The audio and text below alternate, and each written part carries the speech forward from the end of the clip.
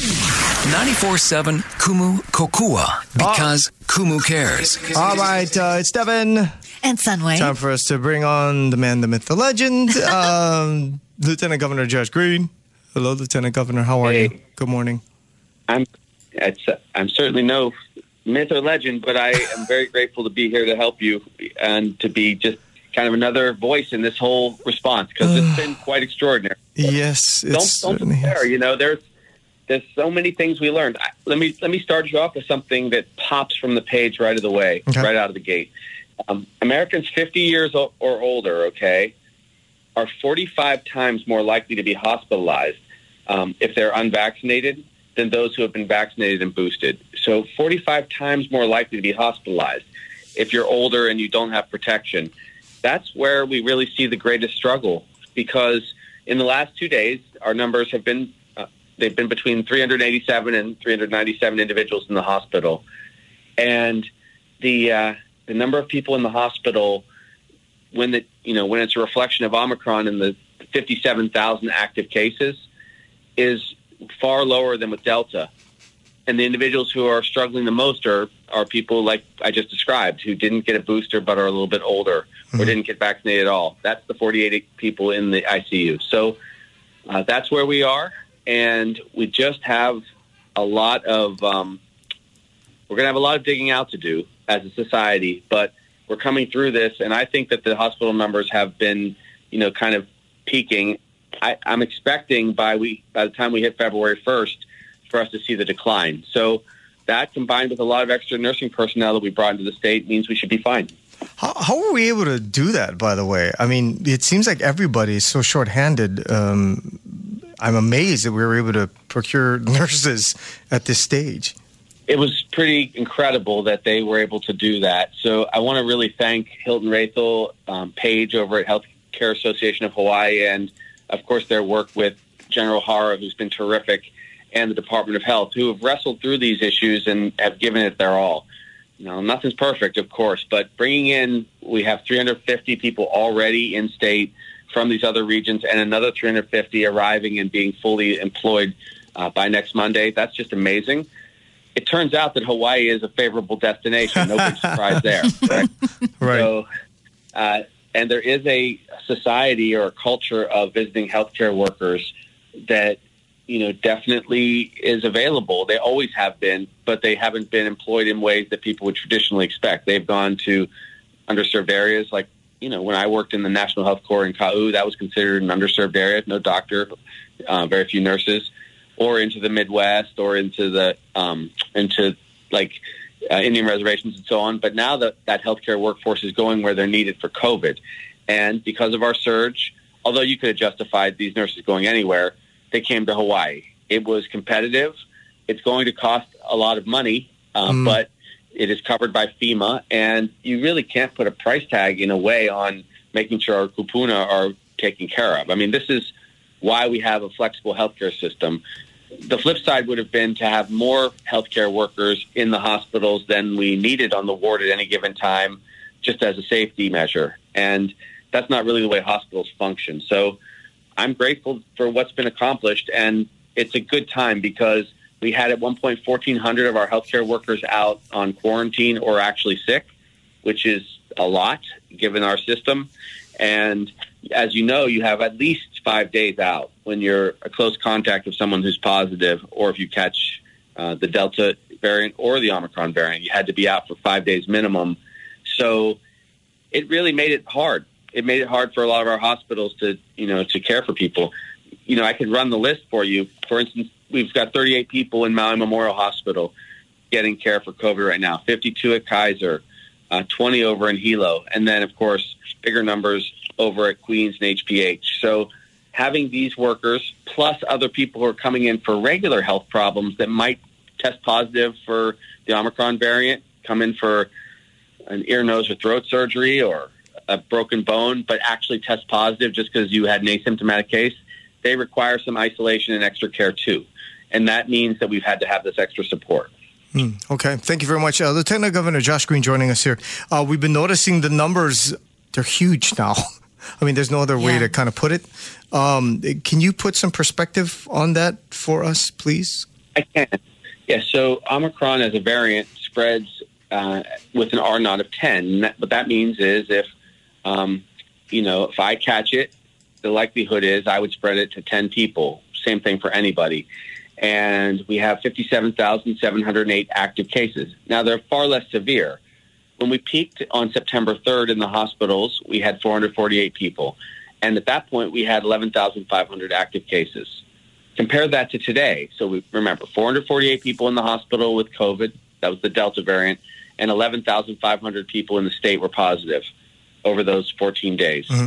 Now look at where we are today. We've got 57,708 active cases, yet we have 387 people in the hospital, which is, say, 25% less.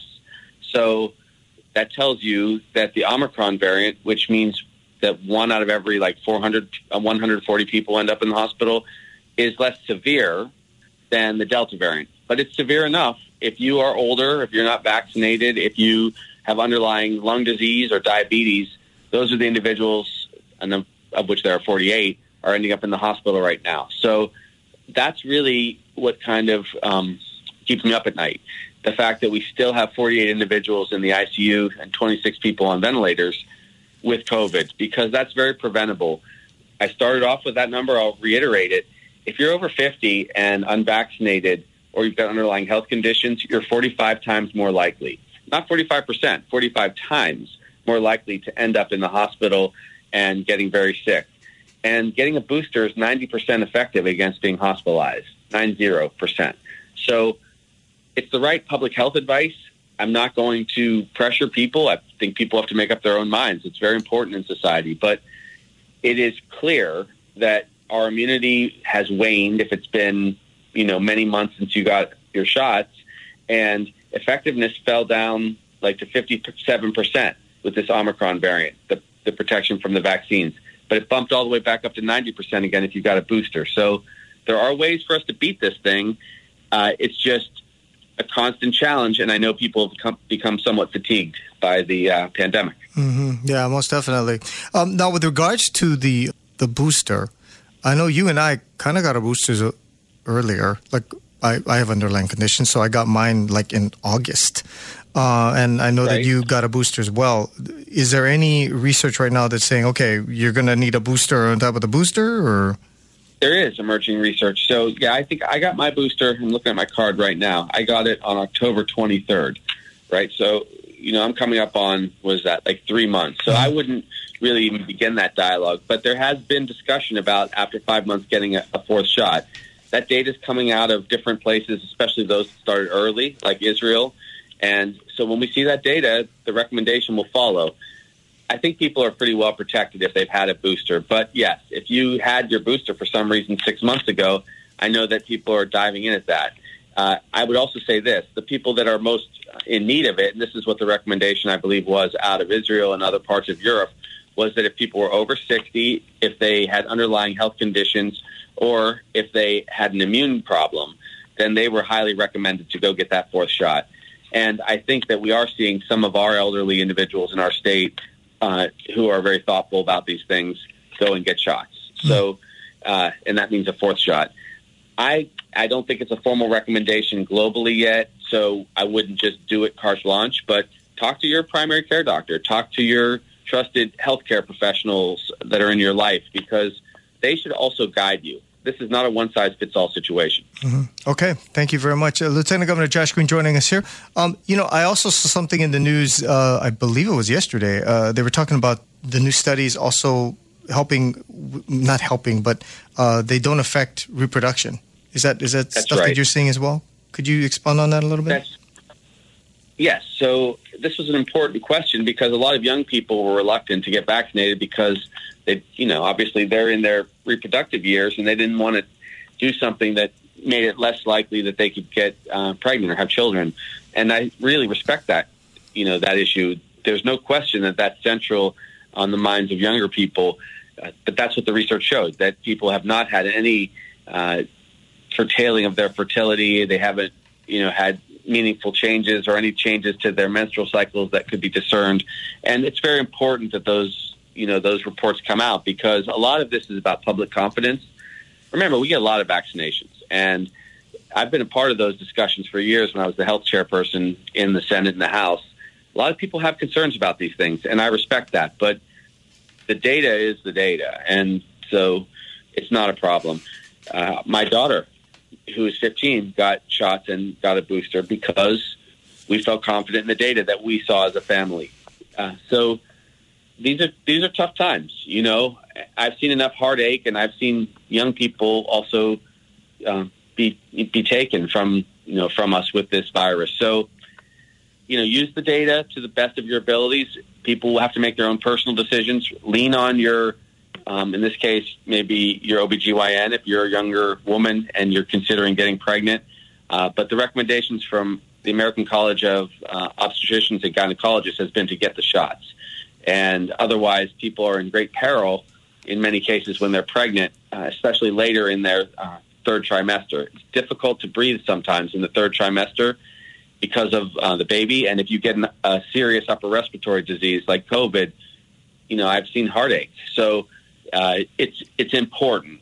But don't just take it from me. And in this case, I'm really trying to speak to you as your lieutenant governor, not as your private physician. These are important studies worth reading. And that was the summary of this one, that it was not a problem. Okay, thank you very much. Lieutenant Governor Josh Green joining us again. Give us kind of a COVID update. Okay, so Lieutenant Governor, we had something that happened this week. Oh, yeah. Here at the station. Right. That our boss wanted us to talk to you about, because he was like, wait a second. We've had to move, as you know, right? And you've been to our new studios. We've been having some things going on. So we had a gentleman who was coming in from the mainland to take a look at our... He's a technician. Yeah, a technician to take a look at our equipment. He flew in, landed, and then found out that he did not do his test at the correct place. Like, he didn't go to a certified facility, a testing facility. So rather than him being able to find a test here somewhere that he could do, he had to fly back to Phoenix, I believe. Phoenix or California. Do the test, and then fly back here. And so our boss was like, is there a way that you can ask the lieutenant governor, is there something we could do about that? Because it just seemed strange that there's no alternative to test here if they arrive and they realize that they've tested in a wrong facility. Yeah. I can unpack that for you. I wrestled with this quite a lot with the team, but here's the reason for that. Now, of course, this person could have isolated, which is difficult, and he was there to do some work, obviously, so that's why he had come in. Now, first and foremost, we are hopeful that people will be vaccinated, therefore they get their exemption right off the bat. So this obviously sounds like someone who made a choice not to get vaccinated, and that's their choice. But he was half vaccinated. Sorry, he had one shot already. So far, yeah. Okay, so his plans needed to be complete if he's going to be responsible. I'm not trying to be critical of this person. I'm sure he's a great guy, but if you're going to be a traveling worker in an era with a global pandemic and spread of an infectious disease, you got to take the time to be responsible and get vaccinated. That's one. Now, having said that, because we want to be fair to people, we also enable them to get a pre-test. And the reason it's within 3 days is because we don't want too large a window where they could be infectious or catch it in between. Omicron's very infectious.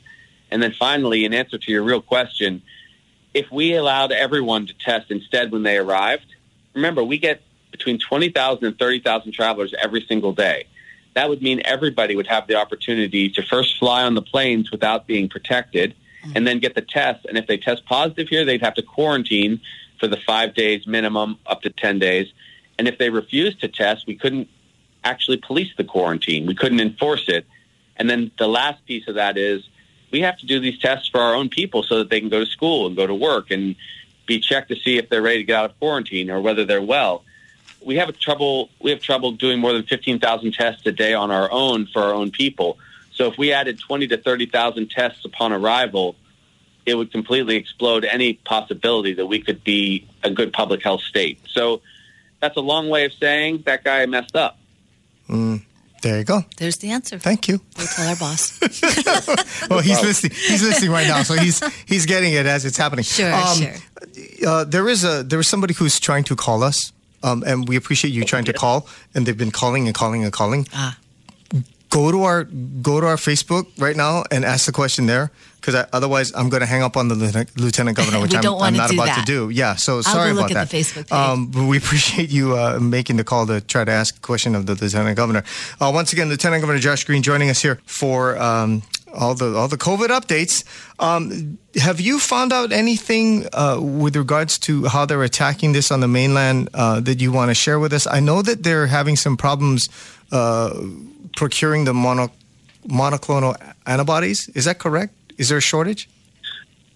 There is. There's a global shortage of monoclonals, and you're talking about a treatment that is difficult to access, costs probably $5,000 to $6,000 typically, and that's to be compared to getting a simple vaccine, which is another kind of like-minded approach. You know, you're creating your own antibodies and dropping your risk by 45 times that you're going to catch it. So it's really a prevention public health situation rather than a back-end treatment public health situation when you've got hundreds of millions of people exposed. But we are trying to get all that we can. We get an allotment from the feds because it's in development, basically, and that makes for some concern, without a doubt. But there are other drugs that are coming online. We're still short of the medications that are coming out of Merck, and that's the 5-day course of the antiviral. Again, the shortage is global. It's not Hawaii-based. And we do have remdesivir, and, of course, most of it's supportive care. Honestly, this is a virus that you do demonstrate supportive care, and people get over it, usually in somewhere between 8 and 9 days. But all I can tell you is the very best thing to do is if you're in any group, really, but if you're in the higher risk groups, over age 50, if you have any underlying health conditions, unless you have a deep spiritual or philosophical opposition to getting vaccinated, you must go get a vaccine and a booster. That's your solution. That's the protection. 90% effective against hospitalization if you're boosted. And we've now done, 442,000 of our people have already chosen to get a booster, and that's going to go up more than 100,000 per month. So we're coming to a good place. And I feel a little badly about being harsh about that contractor. I really understand, but it's a global public health question. We're talking about 57,000 people that have active disease right now, or 20 to 30,000 people that fly in every day. So to make exceptions, it seems so harsh to have someone fly back to the mainland to get the right test, but those testing rules and the standards have been up for, going on 2 years. It is something I'm aware of. What people are critical, even some leadership is critical, and that's okay. I respect our other leaders that make questions, and they raise questions about how things are going. But when you're doing this 12 to 14 hours a day and wrestling with each of these questions, you just got a kind of a snapshot into what the actual process was to insist people get a safe travels test from a partner that can do a PCR test. The other tests are not quite as reliable. Yes, we should have tests for everybody, antigen tests. It gives you some protection. It's not complete. Yes, everyone should wear a mask, and they have had a couple of years to get them. And these are things that we have been supporting day in, day out. So many thanks to General Hara and Libby Char, our health director, and others that have fought for this, because it's not something to trifle with.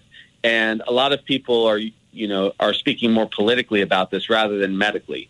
And I just think it's better to look at the medical realities and then make your decisions. Okay. Thank you very much. Lieutenant Governor, just want to touch on something that someone sent us. They want to ask about the third vaccine for restaurants. They're saying that many people don't want to get 3 or 4, being that they got the second and everyone is still getting COVID, so many aren't comfortable getting more. She thinks it doesn't make sense, and I'm like, okay.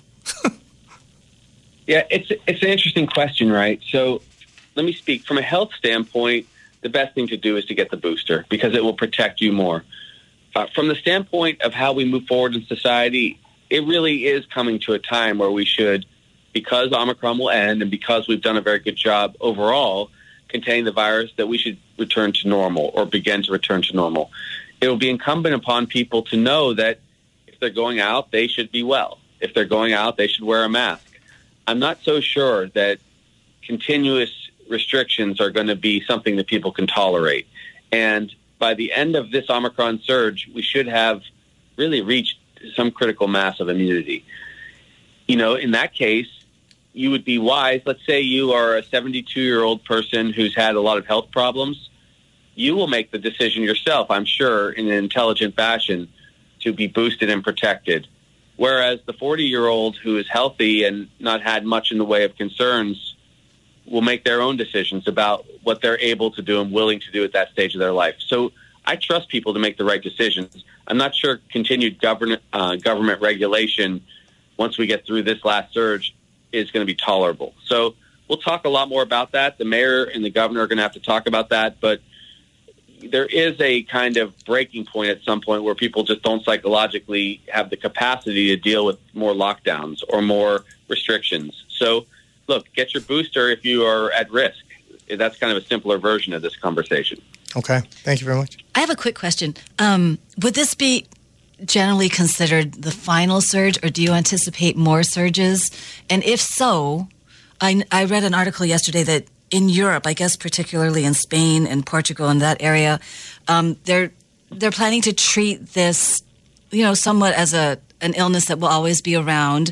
And because the severity of it is lessening from, I guess, because of Omicron, that to look at this like this is going to be with us all the time. And if there is a next surge, that the strategy for dealing with it might be different now because we have so much more information. But basically, do you anticipate this being the last big surge in the pandemic?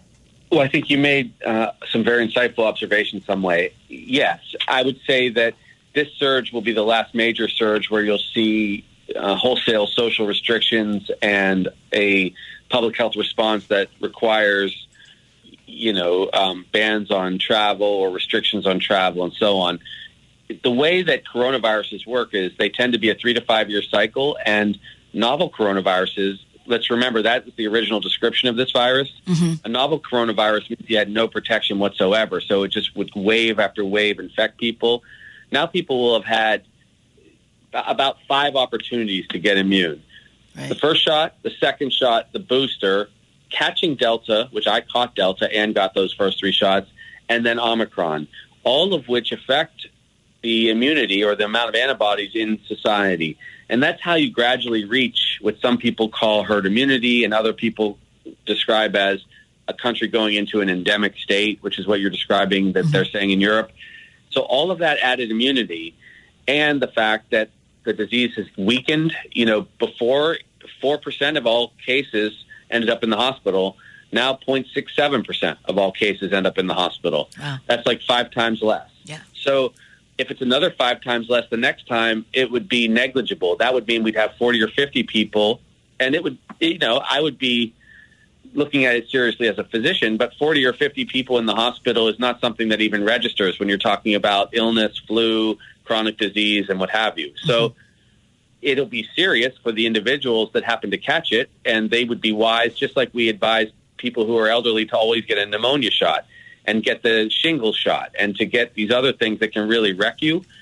Yes, those individuals will be the focus of our extra attention from a health standpoint. But young people who have had some immunity, have had the disease, have had vaccinations, they're going to shrug it off in coming seasons. So I think what you'll actually see is more people will wear masks during the fall and winter season. You'll see far less flu and colds. You'll see less Omicron. You'll see less other variants. And we will understand that we can live with it. Okay. Thank you very much. That's good. Lieutenant Governor, we have just a little bit more time with you. I wanted to take 3 questions that we got off of Facebook real quick. One from Stacy Pileski. How does someone prove they have natural immunity from recently having COVID to be able to go out to a restaurant or other venue? They can get an antibody titer. It's a blood draw, so they have their primary care physician do that. And there are provisions that allow you to have a note from your doctor and show that your test was positive, and so you get an exemption that way.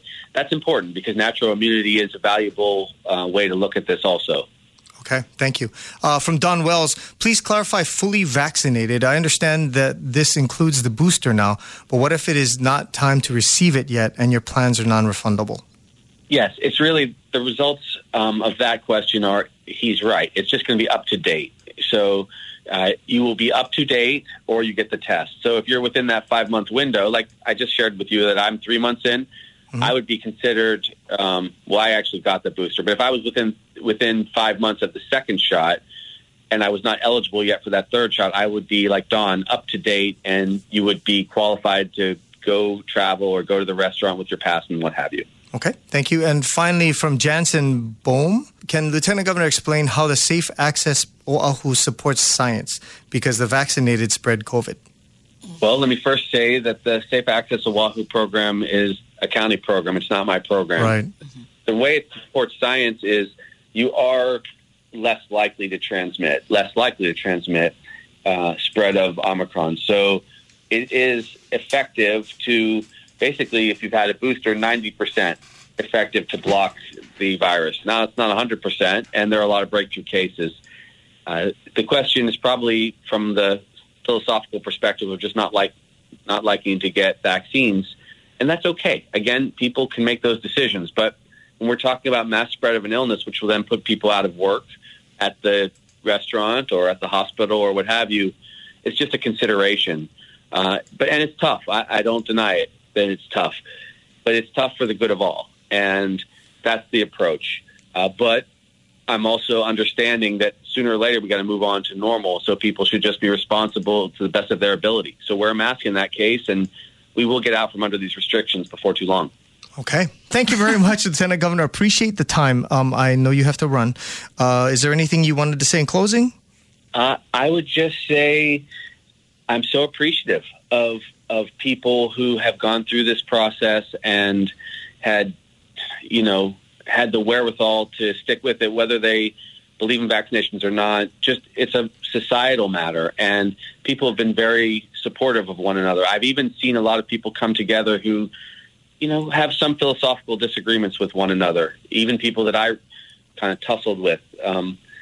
So I'm grateful to people for going through this process and coming out the other side. Hawaii has done well. Though the numbers are high right now, the hospital numbers are beginning to turn the corner, it really looks like. And you saw precipitous decreases in the cases of Omicron over the last several months in lots of places. And it first dropped off steeply in Europe and in the Middle East, and now you're seeing that it's dropping off quite quickly in parts of New York and the Northeast.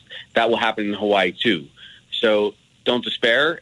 Still do good things and smart things. We're through the holiday season, and we are making it through. We got the extra 700 healthcare workers.